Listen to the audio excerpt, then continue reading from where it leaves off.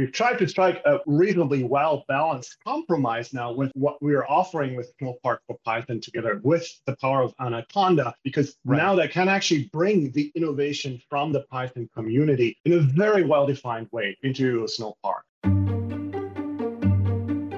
You're listening to Numerically Speaking, the Anaconda podcast. On this podcast, we'll dive into a variety of topics around data, quantitative computing, and business and entrepreneurship. We'll speak to creators of cutting-edge open source tools and look at their impact on research in every domain. We're excited to bring you insights about data, science, and the people that make it all happen. Whether you want to learn about AI or grow your data science career, or just better understand the numbers and the computers that shape our world, Numerically Speaking is the podcast for you. Make sure to subscribe. For more resources, please visit anaconda.com. I'm your host, Peter Wayne.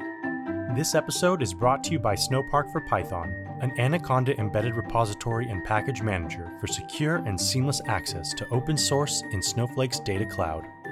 This integration puts the power of Anaconda in the hands of Snowflake users, who already benefit from Snowflake's elasticity and performance.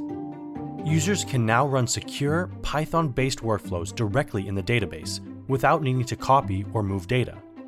You'll have access to the most popular open source Python packages without needing to manually install anything, because Anaconda is built right in. We've worked hard with Snowflake engineers to make sure that the Python libraries you're familiar with run well inside Snowflake's fast distributed processing engine. To make sure that this Python capability is production ready right out of the box, Anaconda curated the packages and provides seamless dependency management, while Snowflake provides a highly secure sandbox. For more information, visit anaconda.com/partners/snowflake.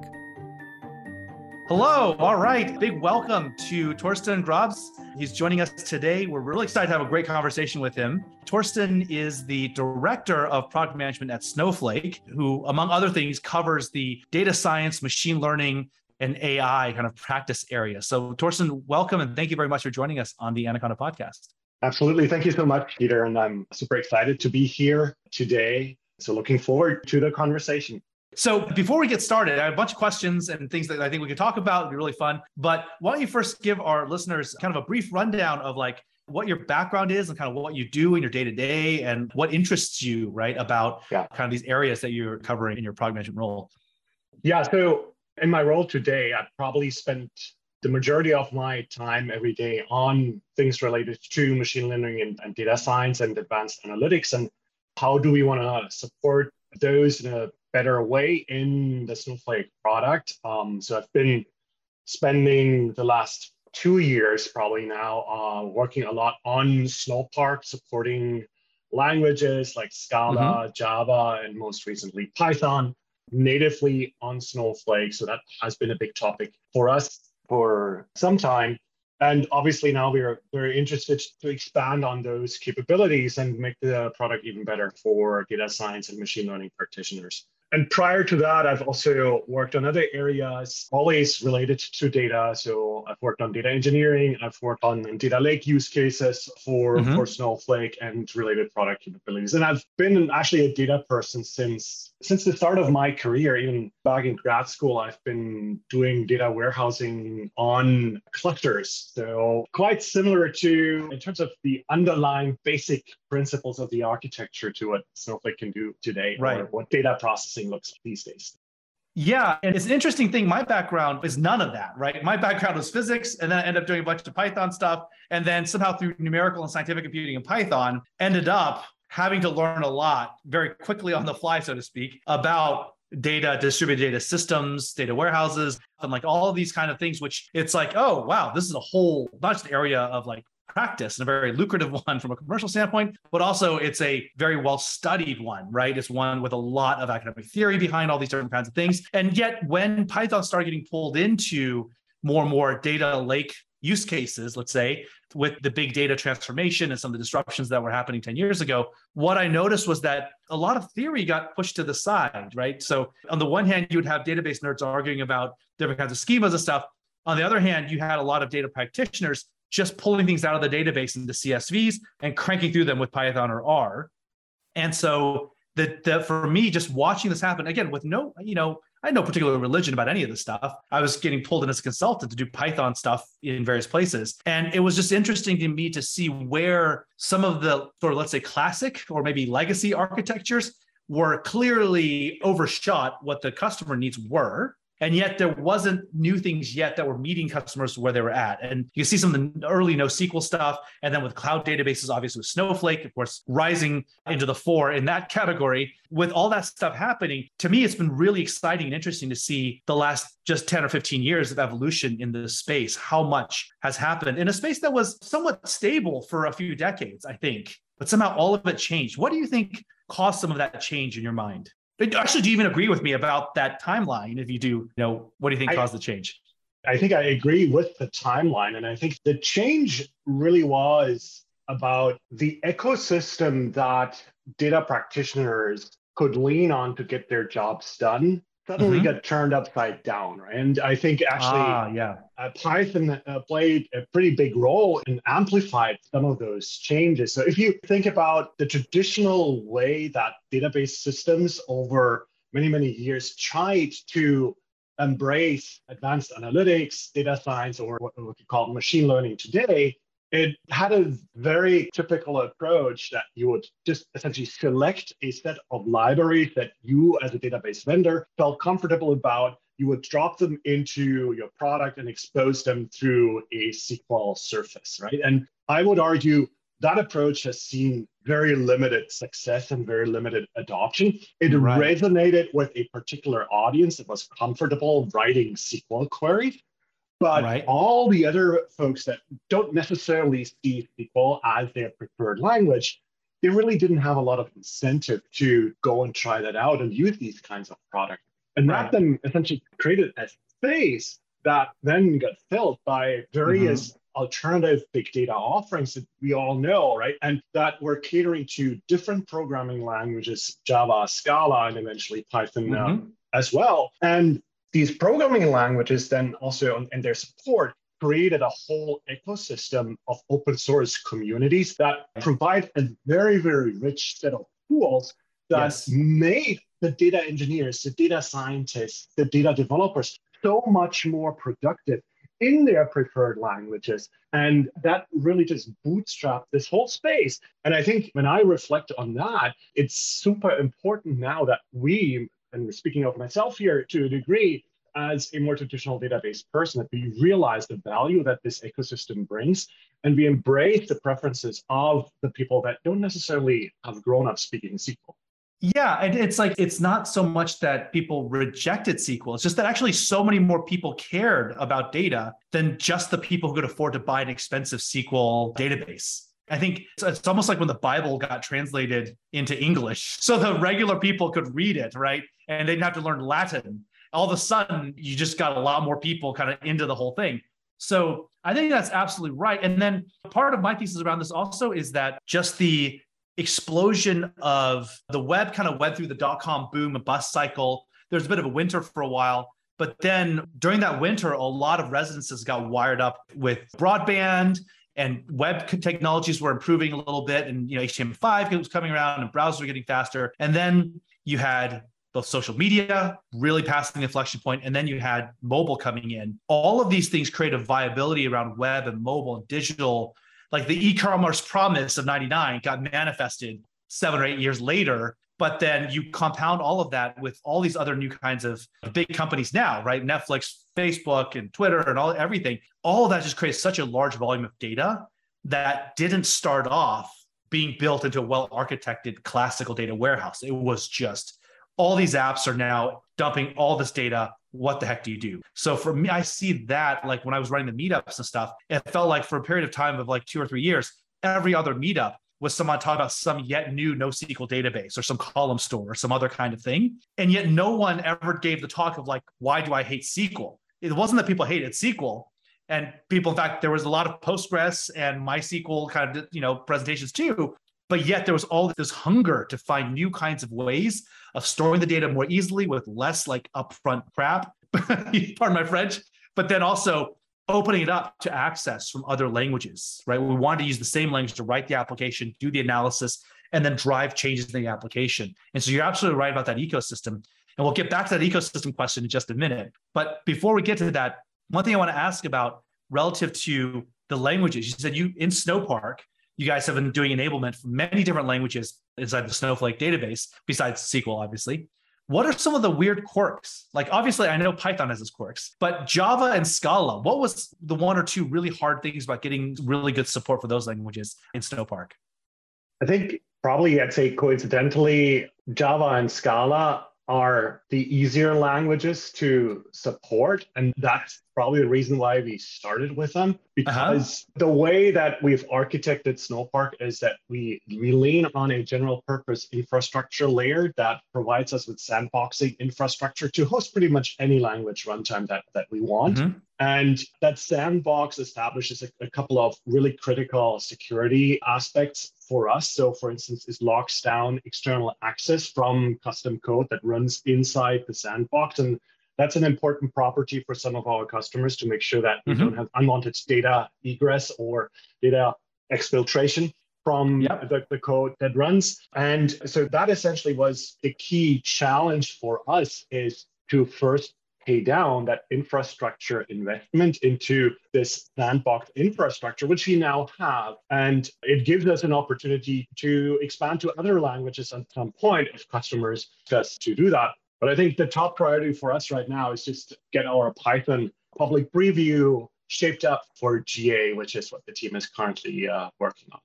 Yeah. So Python was the harder one compared to Scala and Java, yet it was worth doing. I would hope you would agree. And so let's talk about, in your mind, the so whatness. Like, so now you can do Python in your database. So what? What made it worth it in your perspective, right? To have that ability.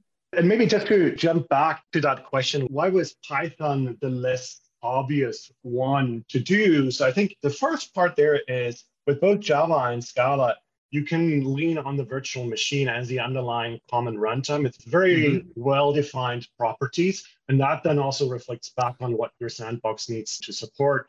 And with Python, I think it turned out to be a little bit more mixed, right? Because many of the Python packages actually have pieces of native code that run inside the libraries, right?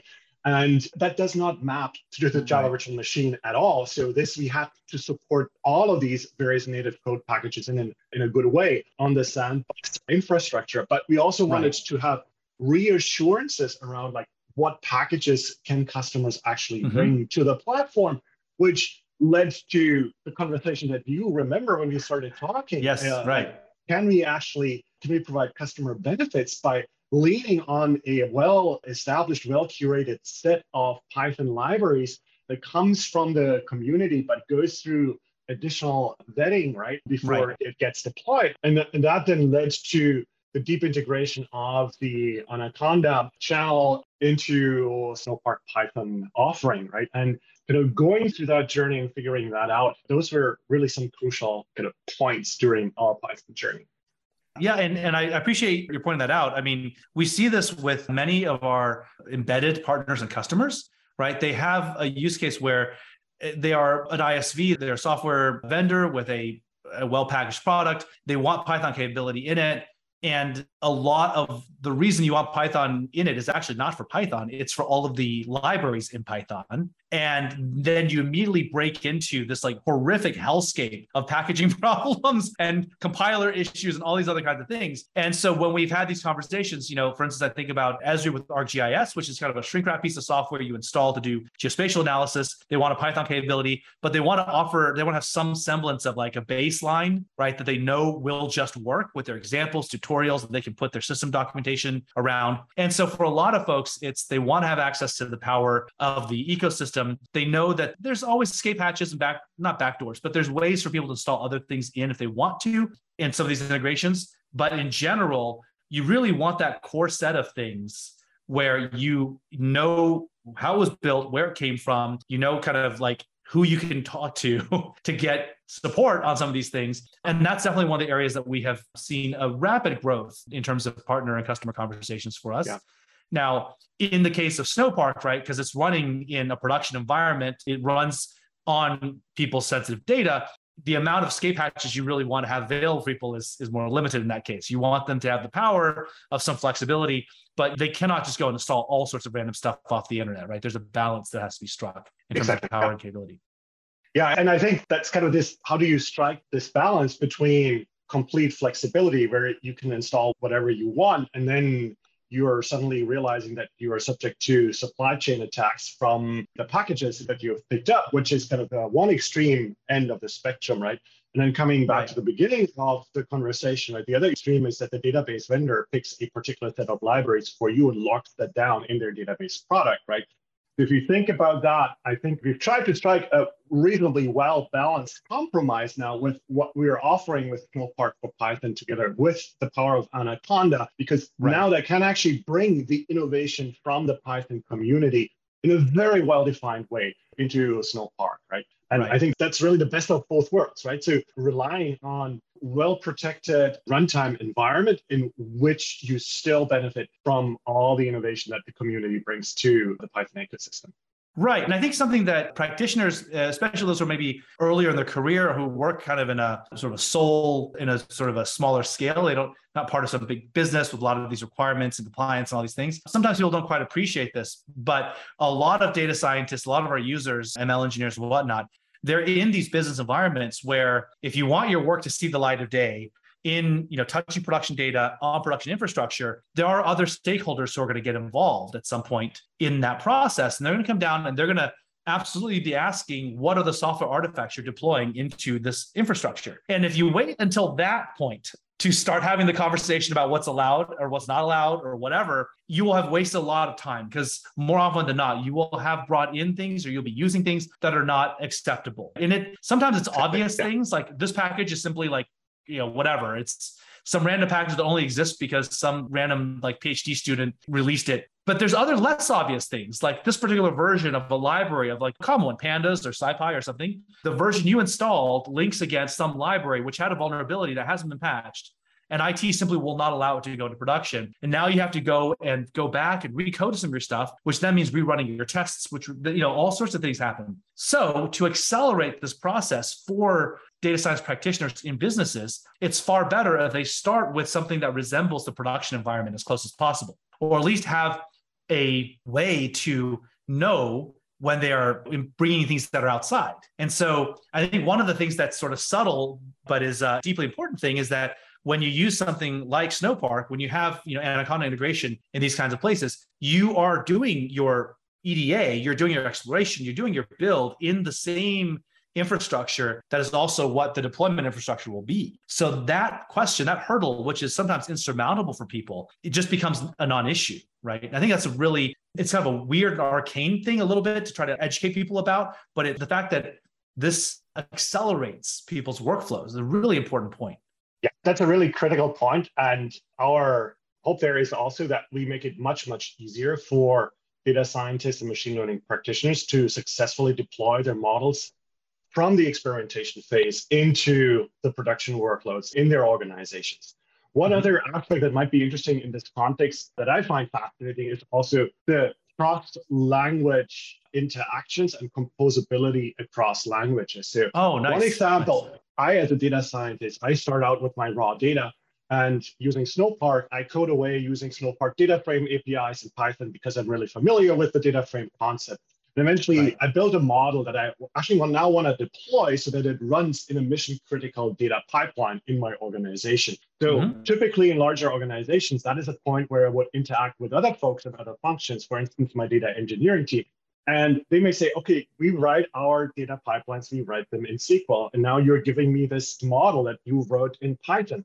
Now, what's great about the cross-language interactions, it's very easy then to publish that piece of Python code that you have under a SQL surface so that it is super straightforward for the data engineering team to consume that model and invoke it from a SQL-based data pipeline. And that hopefully makes interactions between different functions that may, in your organization, that may have different preferences around their programming languages so much easier. And that could just be one of the additional hurdles in the process of machine learning model deploy, right? Yeah, it's one of the things that shocked me when I first learned about it, and it may be news to some of the listeners of the podcast. But when you go and you do like the surveys, like we do the state of data science survey, right, of users and kind of just get people's feedback on what they see in their daily workflows. For me, the first few years we were doing it, I was shocked to see how many people said that the impediment to getting their work deployed in production was that they were being required to recode their models from Python into Java or into C++ sometimes. And yeah, I see you nodding your head because you know this as a PM for an enterprise software company that makes a lot of sense to you because you see it all the time, I'm sure, in customer sort of environments. But for a lot of the, let's say like the hip data science crowd that worked at like startups where you didn't have a bunch of people telling you to do this, it just seems shocking that you couldn't just take this beautiful thing that you wrote in Python or whatever and just run this notebook in production. And the idea that they would be forced to code it in Java was, well, I wouldn't say people fainted, but it was certainly when we first figured that out, we're like, wait, what? Whoa, and I think this idea that you can have now an environment, not only are you moving code to data, but now you're actually moving you're unifying the workflows, you're integrating workflows, right, across multiple different groups and across multiple different kinds of stakeholders without this kind of friction, without this kind of war that usually breaks out, political kind of chaos inside organizations that happens when you have these kind of impedance mismatches. I would like to imagine that really makes everyone happy. It makes the data management people happy because all your data is now in one place. It's not moving out into shadow data, CSVs, and various random shared file systems. But also for the data scientists, they've got the tools they want to use and it's on all the data there. And then of course, for the operations people, they can use their tools to get access to the same data and then be part of this pipeline. That's all great. And I'm curious, you mentioned something there that is very interesting. You mentioned about the Snowflake data frame and an API there that's compatible with the Pandas data frame. Tell me more about that. How compatible is it? Where is the progression of development on that? Yeah. So I think the data frame concept has been around for quite some time. Right. And we took liberal, I'd say, inspirations from both Pandas, but also from the Spark APIs. Tried to put together the best of both worlds here into our own twist on a Snowpark data frame API. The interesting piece here is, as I said, it's inspired by others like Pandas and Spark, but what's really unique to it is a really thin client in such that it leans on the underlying distributed compute engine for Snowflake. So if you write a Snowpark data frame program that has a straightforward mapping to the relational algebra, all that the Snowpark APIs will do is translate that code into essentially a sequence of the relational operators. Oh, that's interesting. A query plan that then runs in a distributed way across the Snowflake compute cluster, assembles all the results and shifts them back as a result into the data frame. Now, that's the simple use case where you have a trivial mapping between the relational algebra and the operations that you have expressed in your data frame program. The more interesting use case is the one where you actually compose a custom Python code that you have written, for instance, in a user-defined function, and you want to then invoke that in one of your data frame operations, let's say in an expression in a filter. And now, in this case, what would happen is we would actually take that piece of Python code, compile it, and then push it down to the server side so that it can run in the Python runtime on the server side and inject calls from the distributed query plan that runs essentially as the driver for the whole processing, and that's also responsible for populating the data into the cluster nodes. And it would call from that driver program into your custom code that runs in Python runtime. And now all of that heavy lifting happens transparently behind the scenes. That's the responsibility of the Snowpark APIs to make sure all of this is orchestrated and runs correctly so that you can really focus on just typing away in your Python code. Yeah, and to be very clear, right, the Snowpark Python support, there's several different levels of it in the sense that there's there's table level functions you could do, but then there is per row UDFs that you could define, which is the really, really amazing and powerful part of this. And I'm really excited to see what people are going to do with it because, to be honest, like this is something that we've wanted to see. And we have some of these kinds of capabilities in the open source world that you kind of put together. You put together distributed computing infrastructure around Python. You can have different kinds of storage things. You can use things like Numba to push down the computation, to specialize it and run very fast, depending on what your storage looks like and all these kinds of things. And also we've had tools that try to map some data frame-ish expression things into SQL, into something like a SQL query plan. A lot of these things have happened in the Python open source world, but to have just a leading vendor like Snowflake with so much production data say, yes, we support Python, not only just support Python in kind of a weird way, no, we're going to support it in a first-class way where you write using APIs that are familiar to you, Mr. or Miss Python data scientist. And also we will support this kind of like push down computation with custom Python code. That's really moving code to data in a foundationally, I think it's a transformative kind of thing that we'll see people being able to do. I know we've had it's not GA'd yet, but it is in early preview. We have customers that are using it. What are some of the interesting use cases that you've seen people do using the Python API? The use cases are across the board. I think there's a lot of data engineering that's happening, people just shaping their data in interesting ways. And probably the most exciting ones that we're starting to see are the ones where customers are tapping into what we, from a database perspective, would call unstructured data, although that's generally not true. This is things like text documents, images, videos, audio files, right? And what's really phenomenal is to see that there's already such a rich support for these data formats from the Python community. They can literally, for whatever file format I'm dealing with, I'm probably finding several options in terms of libraries or packages that I can pick to actually throw at that file format, crack it open for me, and derive value out of that, right? And this is really an interesting use case for us, that customers are increasingly putting unstructured data into Snowflake for storage, but obviously they want to create business value, drive insight from that data, and they're then driving data pipelines where at some critical part in that data pipeline, you're feeding that file into one of those packages to crack it open and to then pick out the valuable pieces for that and push them further down. And again, that's connecting different folks with kind of different expectations around their IT landscape in a very interesting way, right? So at the end of such a data pipeline, you might actually have someone that's looking at the structured output of this data pipeline that started with unstructured data and is pulling up those structured results in a BI tool, for example, right? And is then doing BI over that. And all of that is being enabled through connecting all of these pieces with Python in the middle. Yeah, and I think there's a couple of things I want to build on what you said there. First of all, the idea of structure versus unstructured data, right? It's kind of this thing where, I don't want to get too philosophical about this, but all data has structure. There's just the question is it worth the pain in the butt process of structuring it yet for the particular analysis you're trying to do? And as I hear you describe this, I'm reminded of this great paper from Jim Gray and others from Microsoft Research, and it was about scientific computing, future scientific computing. It was written in the mid-2000s. And in it, he explored this question of why don't scientists use databases? Why don't scientists use databases? Because if you, for the listeners who are working from a business environment, who come from a business analytics and data science background, if you talk to any scientists, you'll know that in any given area of science, there are just dozens of weird storage formats of scientific data, right? In astronomy, it'll be FITS. In other places, it'll be TIFF files. In other places, it'll be weird HDF5 if you do part of physics. Genomics has its weird files. Other things, like every single area has its own little weird thing. But across the board, what you'll find is that scientists almost never use relational databases. And so Jim Gray kind of posed this question, looked at it, and part of it was the time, right? It's just like a relational database couldn't give you anything like that. The file system wasn't already giving, the file system plus a README.txt wasn't already giving you. And then at the end of the day, people were building their own file systems and structures. I mean, some of these file formats like HDF5 are themselves really file systems. So it's not that people didn't want structure, but what they would never compromise is the ability to quickly access the data in columnar matrix numerical form to efficiently get the values they want to compute on.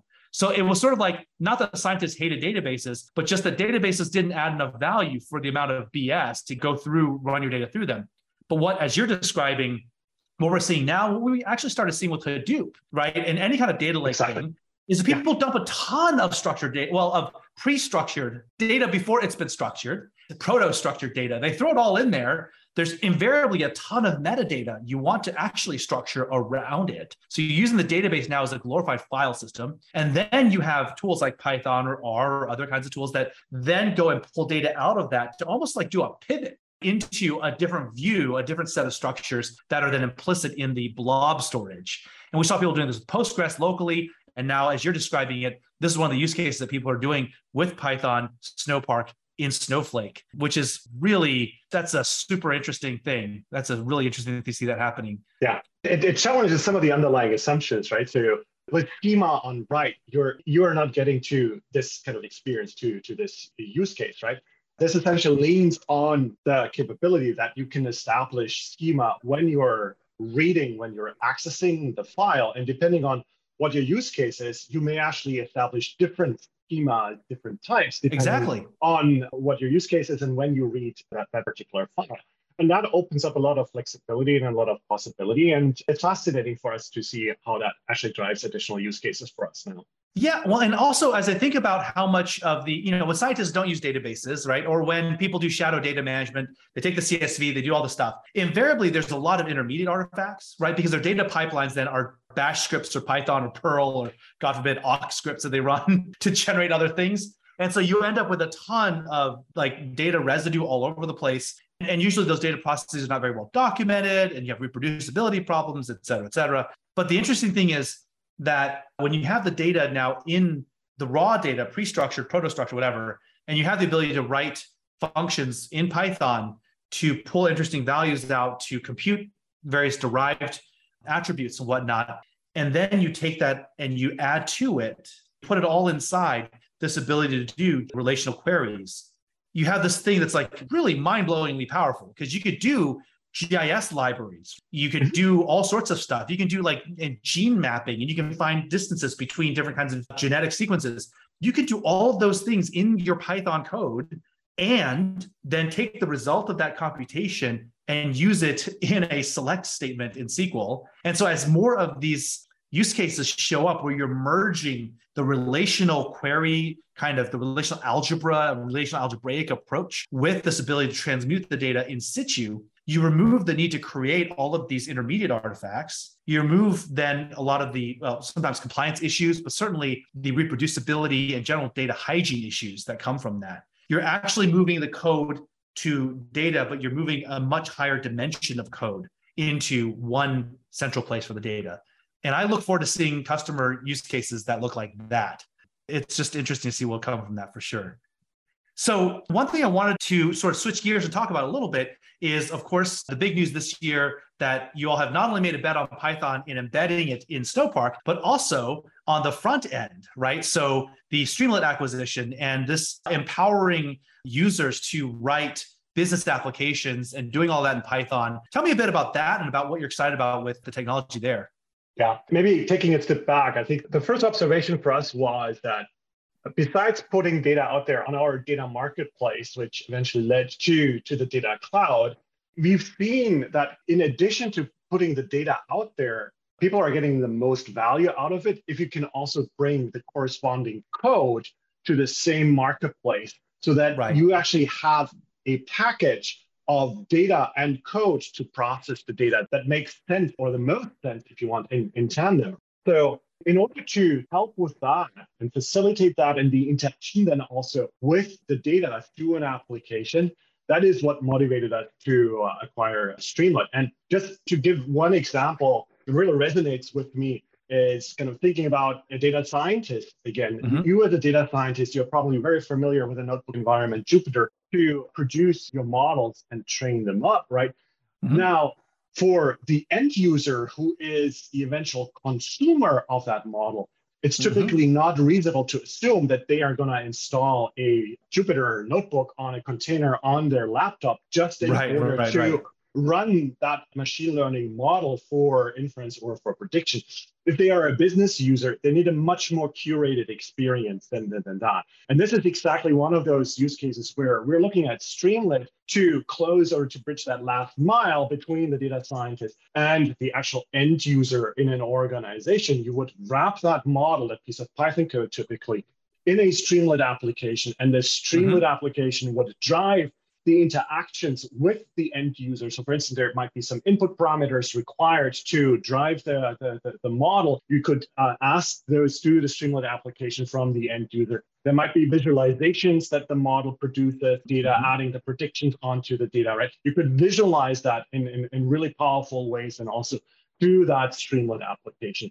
And again, we're looking at our marketplace and as a way to get these models wrapped by Streamlit applications distributed to the end users in the data cloud within your organization or beyond.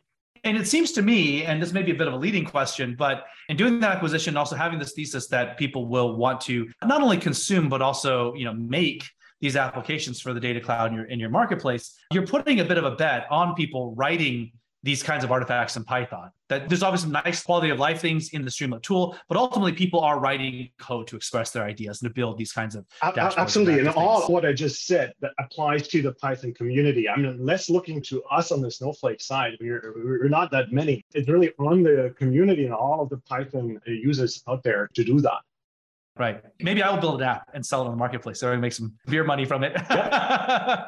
That'd be great. Yeah, so good. So we talked about the rationale and the motivations behind kind of getting Python inside the database, moving code to data, the different kinds of workflows that are powered by that. And, I think one of the things that comes to mind kind of to wrap things up here is thinking about even though this looks like a SQL database is swallowing the Python, right, by embedding the Python inside it and getting all this Python code to come into it, would you agree with the statement that one could also look at it the other way, that Snowflake to some extent is using SQL as a Trojan horse, so to speak, to get more Python code into other use cases that prior would have been SQL only? Or is that me as the Python guy looking at it from a particular biased lens? The way how I would probably phrase it is like bringing Python to the data cloud or bringing the data cloud to the Python community. I think it's really bidirectional. And I think that's where we're going to see the most synergies. I don't necessarily expect one to wrap around the other. Yes, there's value exchange both ways. And we certainly see, I think looking historically over the last 20 years, the growth of Python as a language, a lot of it is driven by the fact that it is a glue language, right? It glued together disparate libraries. I mean, to the first thing you said about why Python was hard to bring in was all these extensions for Python have native code inside them, like raw C and C++ code that is not guaranteed by any VM. You really have to do isolation at the operating system level, right? And so Python gluing all these different languages together, gluing these libraries together, being a scripting layer over all of that, that's kind of how it came to prominence, certainly, I would say. But now it is definitely getting wrapped, right? It's definitely getting embedded and wrapped inside kind of a larger environment. But I think actually this may be one of the biggest expansion opportunities for it, period. Because the use of SQL, the use of the kinds of data, how serious the production data is that lives in traditional databases and data warehouses, that's just massive. And so Python going inside this kind of environment is a huge growth opportunity for the language. And it will be interesting as if we could track this to see how many users whose first experience with Python is Snowpark. But personally, and also I think for our respective businesses, that would be a really interesting number to track. I think that number will be growing quite quickly. I think that number will be probably shocking to all the community members involved. But yeah, any parting thoughts? I've just kind of been spouting off on all this stuff, but any thoughts on your end about kind of where we go next with all this stuff? No, I'm very much looking forward. From my perspective, I think we're just at the very beginning of this journey, and I'm super thrilled by some of the use cases I see emerge from Snowpark and the Python support. And I'm very curious to see what other use cases customers will bring. And we learn a lot throughout that journey, and that's what I'm looking forward to. Same. I'm really excited about it too. Thank you so much for being such great partners in this process. Really excited for the collaboration thus far and for all of the great work we're going to do ahead. So thank you so much for joining us today. Really appreciate the conversation. So much fun. Yeah, absolutely. Thank you, Peter. And thank you for the partnership as well. Appreciate it. Thanks, Torsten. Have a good one. You too. Bye. Thank you for listening, and we hope you found this episode valuable. If you enjoyed the show, please leave us a 5-star review. You can find more information and resources at anaconda.com. This episode is brought to you by Anaconda, the world's most popular data science platform. We are committed to increasing data literacy and to providing data science technology for a better world. Anaconda is the best way to get started with, deploy, and secure Python and data science software on-prem or in the cloud. Visit anaconda.com for more information.